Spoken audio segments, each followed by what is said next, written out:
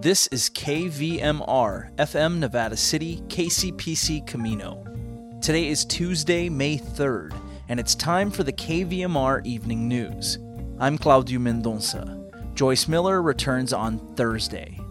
The U.S. Supreme Court could be poised to overturn Roe v. Wade. Tonight, the California Report looks at how that decision could affect the Golden State and how Democrats in office plan to respond.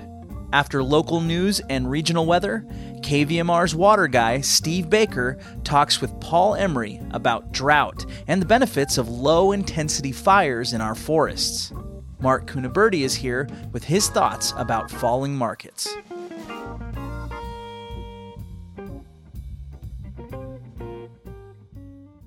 This is the California Report. I'm Alex Hall in Fresno. A draft majority opinion obtained by Politico appears to show that the U.S. Supreme Court could be poised to overturn the landmark Roe v. Wade abortion rights decision. If the draft opinion from Justice Samuel Alito is adopted, that would leave the decision about whether to allow abortions up to states, and more than half are likely to outlaw abortions in some form. Upon hearing the news, Democrats here in California reacted swiftly. Governor Gavin Newsom called it an appalling attack on the rights of women. Newsom, along with Senate President Pro Tem Tony Atkins and Assembly Speaker Anthony Rendon, released a joint statement saying they will ask voters in November to place permanent protections for abortions in the California Constitution. We wanted to look at how overturning Roe v. Wade could impact California. So the California Report's Keith Mizuguchi spoke with Shannon Olivieri Hovis, director of NARAL Pro-Choice California. We first asked her about her reaction to the Politico story. Honestly, I was shocked. The leak of a draft majority opinion in the Jackson Women's Health case is the most alarming and ominous sign yet of what's to come for the future of abortion rights and access to the United States. And while, abortion is still legal, and I think it's really important that we emphasize that abortion is still legal in this country, and this is a draft opinion, the Supreme Court clearly appears poised to overturn Roe v. Wade. California is obviously one of the most friendly pro-choice states in the U.S. If this does happen months down the line here with the Supreme Court, what will this mean for abortion rights here in California? What this means for California truly is that California's role in the fight for reproductive freedom has never been more important. We are a reproductive freedom state. The governor has affirmed that, the legislature has affirmed that, and we must continue to earn that designation. And that means ensuring that we are, in fact, able to provide care for all who may need to access it in our state. NARAL Pro-Choice California is a founding member of the California Future of Abortion Council. And we are preparing California for precisely this moment. It is dire, it is devastating, but we have to be ready. And the reality is that if the right to legal abortion falls in 28 states, more than half of the United States, millions and millions of women and pregnant people are going to find themselves in need of care. And they are going to be searching and seeking out states like ours that can provide these safe havens for them to access that care. I know other states have already passed legislation making it more difficult to get abortions. Has California already seen an uptick in people from out of state that are looking to get abortions? Absolutely. So you don't have to wait to see what happens when the court decides this case, right? We've already seen that by the Supreme Court letting Texas's SB 8, the enforced ban on abortion, continue to stand, pregnant people in Texas are being forced to travel all over the country if they're able, right? And that includes California. California has seen a significant increase in out-of-state patients. And of course, those who can't afford to travel can be forced to carry a pregnancy to term against their will. We anticipate that we will see an astronomical increase in out-of-state patients accessing care in the state of California. And just one example of this, if Roe falls, an additional 1.4 million women of reproductive age will find their nearest abortion clinic in the state of California. I know the state has been preparing for this kind of influx of new patients. Is the state prepared? Do we need more facilities, more clinics? How do you think the state is prepared right now as we stand? We've been able to provide care for Californians, and now we have to be prepared to provide care for anyone throughout the country who may need to access care within our state. So that means absolutely ramping up our ability to provide practical, direct support to patients seeking abortion care. It means addressing cost barriers. It means ensuring that we can address California's provider shortage.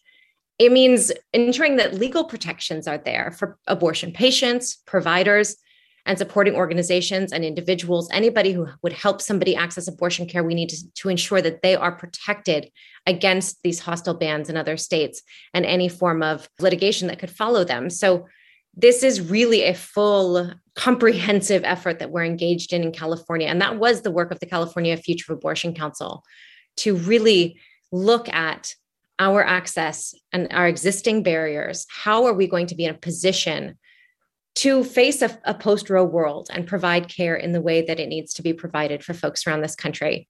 That was Shannon Olivieri Hovis, director of NARAL Pro-Choice California, speaking with the California Report's Keith Mizuguchi. A Central Valley lawmaker wants the state to conduct an independent audit into how the Cal State University system handles sexual harassment allegations. Unfortunately, the CSU university system has done some embarrassing things, hurtful things, and the university itself seems to be very protective of the higher echelons. That's Republican Assembly member Jim Patterson of Fresno. He and a bipartisan coalition of lawmakers have signed an official request for review of how the CSU system's Title IX offices process complaints. It comes after reports of mishandled sexual misconduct allegations at 3 Cal State campuses. Most notably, Fresno State administrators are accused of botching sexual harassment claims against former Vice President of Student Affairs Frank Lamas. The university's then president, Joseph Castro, allegedly signed off on a 6-figure settlement with Lamas, despite being aware of the administrator's alleged sexual misconduct.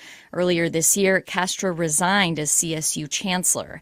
The audit would be separate from the one the CSU is conducting into Fresno State, and it would include a probe of the chancellor's office. Support for the California Report comes from Paint Care. Now with 834 drop-off sites in California where households and businesses can recycle their leftover paint. More at paintcare.org. Stanford Healthcare, alerting listeners to the critical blood shortage in the area. Now's the time to donate blood and make a difference. StanfordBloodCenter.org.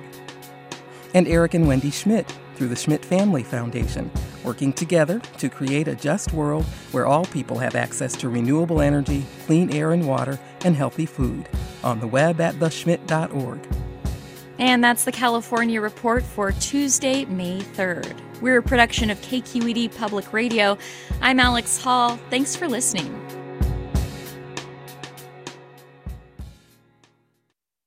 In 2021, the federal government passed legislation that allocated $65 billion for broadband expansion.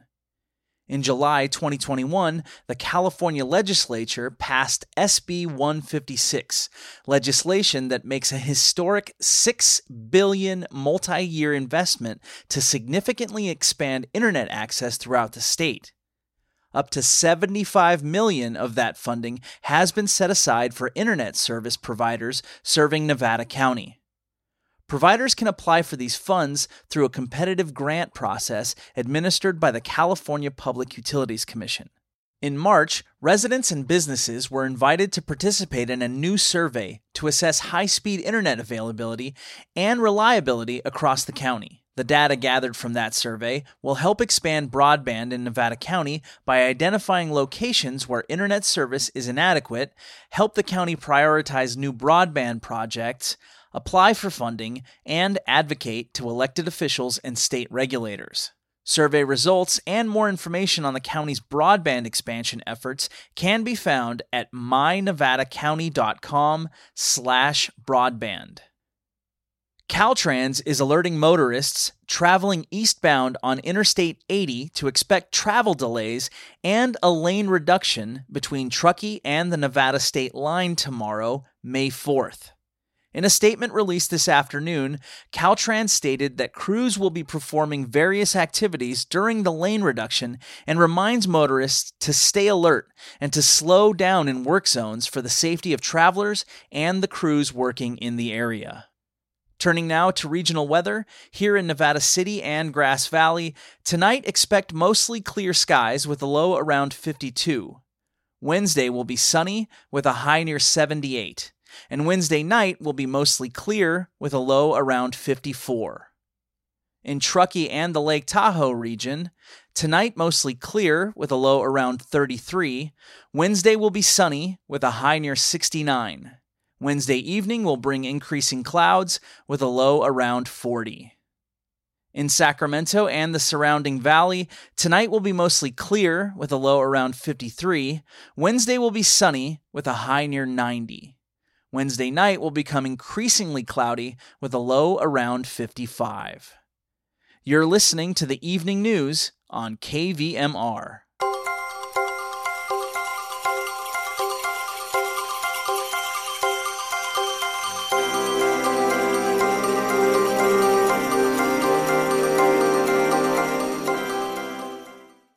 The ongoing drought and the potential fire danger it can bring is on everyone's mind.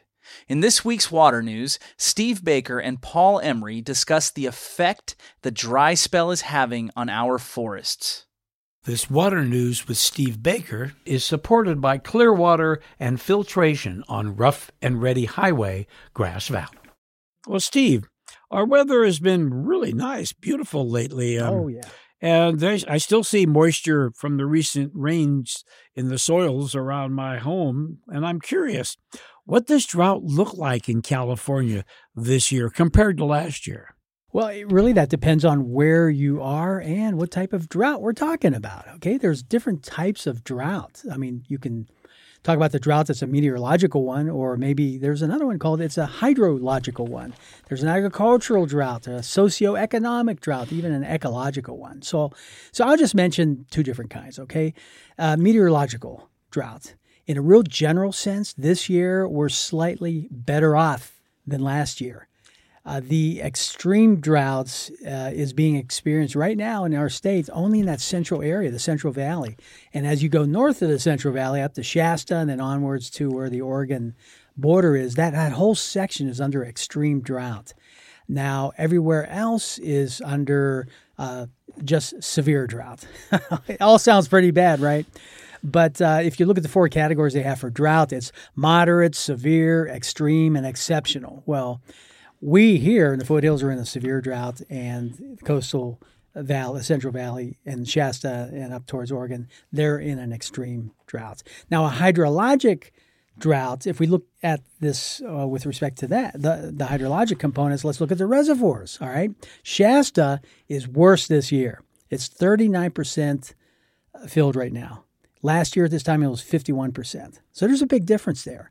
But then when you look at Lake Oroville, it's actually fairly, it's a little better than last year. It's 53% filled as compared to 42. All right, so it's a little bit better. And in Folsom, holy macro, it's a lot better. And I think it's because of the recent rains. It's 76% filled, and last year at this time it was only 36. Yeah, so it really varies from, I guess, different watersheds. Yeah, from place to place, it can change. Water is delivered to our state in different ways at different times. Well, how about the forests? How is our forest handling the multi-year drought? Have you heard much? Yeah, I have heard some. I don't know if you've ever heard of LIDAR-based studies. LIDAR, it's really interesting. LIDAR stands for a light detection and ranging. It's a remote sensing method. In other words, we get into airplanes, we get into helicopters with special equipment, and we take measurements and then put all that into the computer, and it crunches out a picture of what things look like below it. The technology that is used consists of a laser that pulses, and there's different kind of light they use. It's near infrared, which we use when we want to warm up our bodies in the wintertime. And there's green light also used for when you're looking at water. There's a scanner, and then they use a specialized GPS receiver. Putting it all together, you get some really precise views, three-dimensional views of what's going on on the surface of the Earth, and that includes trees. That's why I'm talking about it. In 2019, the U.S. Geological Survey and Yosemite Conservancy, they completed a really comprehensive aerial survey of the entire Yosemite region, and they use LIDAR. And what they were looking at is the detail of the vegetation, of the canopy structure, with hopes of understanding the fuel ladder, what's happening with respect to that fuel ladder. And the categories, they always have categories for these types of studies. We're talking about the unburnt areas, the low severity areas, medium severity, and high severity. Well, what they found is the low severity fires. Okay, those are fires that burn the grasses on the ground and burn the underbrush and burn the dead trees, that sort of thing, the unhealthy trees. That builds resiliency. That's a good thing. That's if we want to have fires, that's the type of fire to have. But if they get more intense, it actually creates a less resilient forest. So it's funny because this recognition through the sciences is the same understandings that we have been told by our native populations for a very, very long time. They've known this all along, the controlled burn idea, the low intensity burns. So, but to answer your question, our forests are most definitely being challenged right now, which means that we are as well. So what is our state's response to using stormwater as a benefit instead of a problem in our communities? Well, funding is a big issue when it comes to stormwater projects because the infrastructure is expensive, and unfortunately, it's really the cities and the county governments that many times have the burden of this cost, and because of that, and the money is not plentiful everywhere.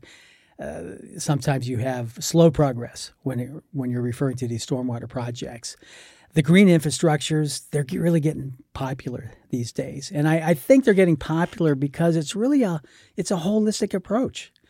They're looking at multiple benefits on these stormwater projects. It's a way of beautification. It makes our landscape that we live so much more beautiful. It has multimodal transit components to it that allow us to travel through our communities in a better way, in a very attractive place.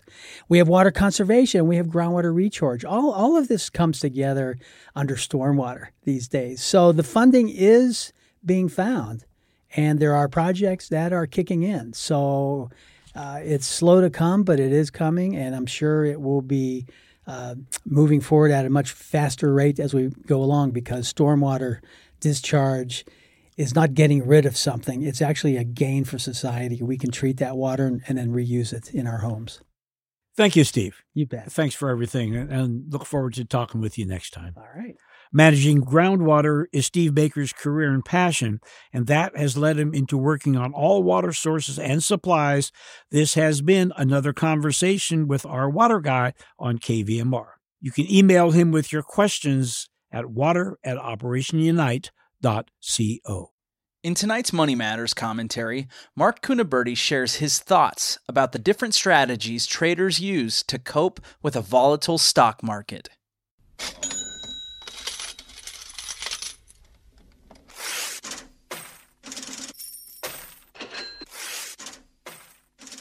Welcome to another edition of Money Matters. My name's Mark Cunaberti. With the markets in free fall, investors are scrambling as to what to do. The buy and hold belief works great when markets are normal, but during times of severe pullbacks, the pain of seeing one's hard-earned savings evaporate daily, the conviction to stay the course is difficult to say the least. Indeed, over the long term, the chart of the Dow is up, and the current pullback on the long-term chart is just one of many small familiar dips. That said, times like these do do make some investors pull the ripcord and jump out of the market. Historically, that has not worked well, as in the past the markets have always come back and jumped higher than it was previous to the crash. Just take a look at a Dow chart to validate that one. Those that do pull out of the market, in my experience, just sit on the sidelines and don't get back in until there is many months, even years of a prolonged recovery, and then they get back in way too late to the party and missing out on huge recovery gains, once again becoming the unknowing victim of FOMO, the fear of missing out, and sometimes get back in right when the next correction is upon us. I once believed the buy and hold strategy was the ticket, until 1987, when as a young trader I saw 400,000 fall to 220,000 in one day when the Dow crashed 22.6%. It recovered, but the painful memory is still with me to this day. The stress on me was unimaginable, and I vowed to never make that mistake again.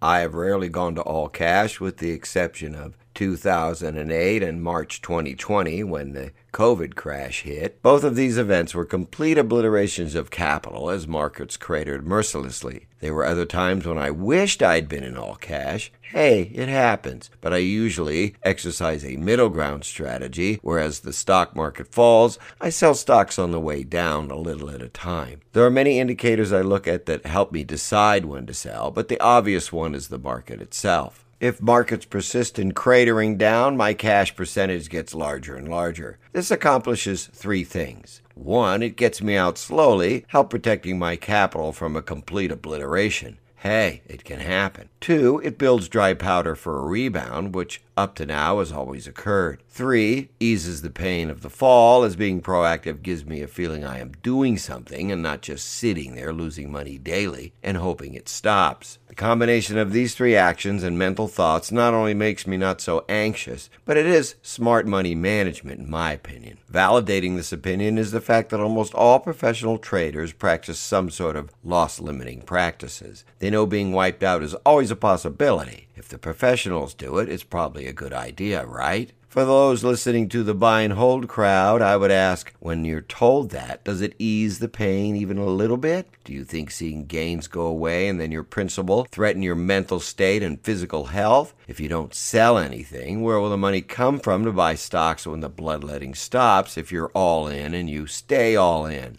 Doesn't take a rocket scientist nor much common sense to arrive at the answers to these questions, and you'll probably find you come up with the same answers I do. And those answers probably don't jive with just sitting there doing nothing and hoping things get better.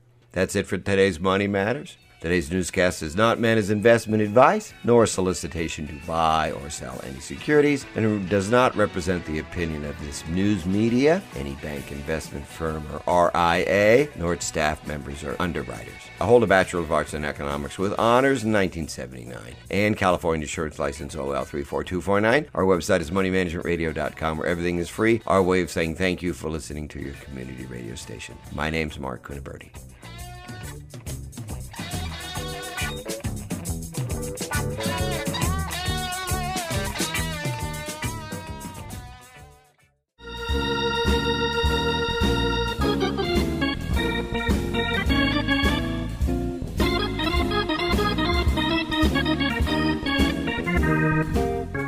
That wraps our newscast for this Tuesday, May 3rd, 2022.